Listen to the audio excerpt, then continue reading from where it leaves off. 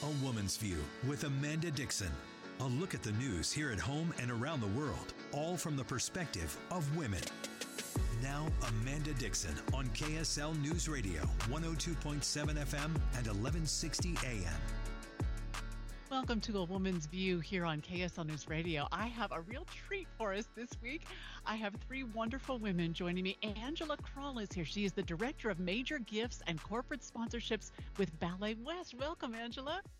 Well, thank you so much for having me, Amanda. I really appreciate it. Oh, it's my pleasure. And Robin Scribner is with me, co-founder and director of outreach for Tech Moms. Hello, Robin. Hi, Amanda. Always great to see you. Good to see you too. And Nancy Lord is with me. She is producer and artistic director of a community interfaith choir in the Bluffdale area and former Utah Republican National Committee woman. Nancy Lord, it's good to see you. Thanks, Amanda. It's always great to be here. Angela, with your permission, may I impose on you to share a little bit about yourself with our audience since this is your first time with us? Oh, of course.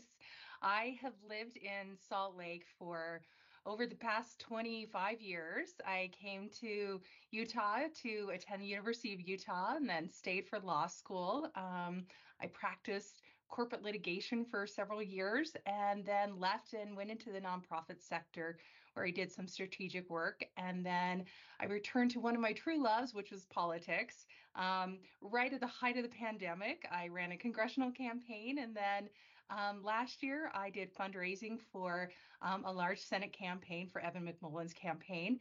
And then this year, I had the privilege of joining Ballet West in their development department. What a career. That's fascinating. So diverse in your interests. You're the Renaissance woman, Angela. Let me start with the thing that the whole world is focused on, which is the war in Israel. I will say by way of disclaimer that we are pre-taping this program on Thursday, so much may have happened between the time that we're speaking and the time that this program airs or when you hear it in podcast form. So with that caveat, may I ask you for Robin, I'll just start with you. What is your reaction to what happened there? What is still happening? How do you understand it? Thanks, Amanda. Well, obviously, this is horrific, the situations that we're watching unfold on the other side of the world. And as we all know, this is one of the most complex social and political issues that we've seen in the world in the modern era. I am no global scholar by any means. There are so many things that I don't understand, but obviously, lots of heartfelt love for everyone who is facing the horrific situations that they're dealing with. I can't speak intelligently in any way to the politics or the deeper issues, but one thing that I've been thinking about a lot this week is that old song by Sting from the 80s called The Russians. Do you guys remember that song? No. It was during the height of the Cold War, and one of the things that Sting said in this song was that it would be such an ignorant thing to do for the U.S. and Russia to annihilate each other. And the tagline of the chorus was, "I hope the Russians love their children too." And I've been thinking about that this week at these both sides of this horrible conflict and the true atrocities that have been happening, and deep condemnation for all of the horrible things that have happened.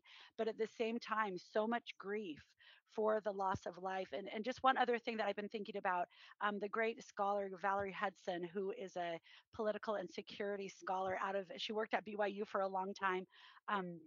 She wrote a book called Sex and World Peace, and she talked about the fact that the nations where women have more political power and more social clout and the ability to make their voices heard are much safer nations. And that was something that I've been thinking about as well, thinking about, we hope that all people love their children, and that would that help us make different decisions, and at the same time knowing that our nations would be safer and better off as we had more women involved and more voices involved in making the decisions at this level. So again, I can't speak to the specific conflict with any level of expertise, but I just want to send heartfelt love and support for everyone who's suffering, and hope that we can all think about the ways that as we are more involved as women in families, in our communities, we can make our communities better. And I hope that all nations will become increasingly open to that idea, because that makes our world a safer place. So well said, Robin. Nancy, let me come to you. When you see what's happening over there, what do you think?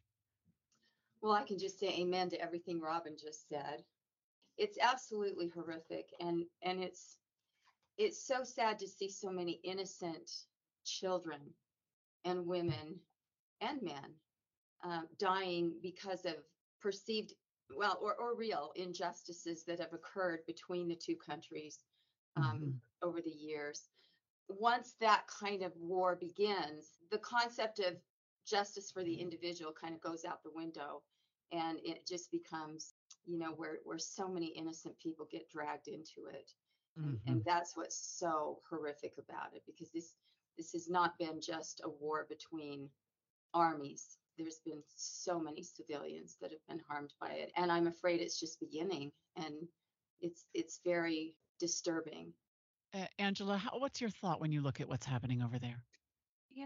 It's just absolutely heartbreaking, the loss of life and the atrocities that we are seeing, and it seems to be escalating on a daily basis, and I think we feel immensely for that loss of life, and kind of the barbaric realities that are on the ground there.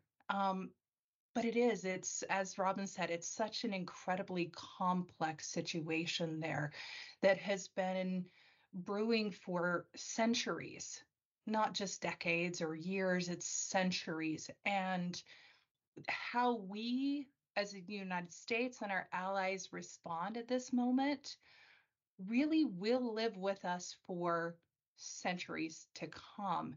We sometimes want to take really swift action quickly and declaratively.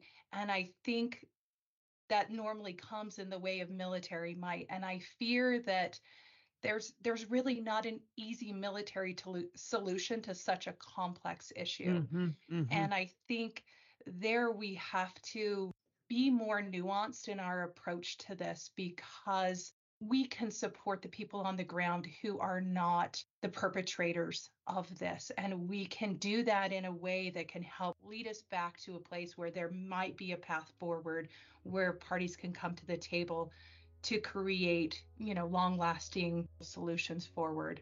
Mm. I want to interrupt you, Angela, and come back to you after a break. So hold that thought.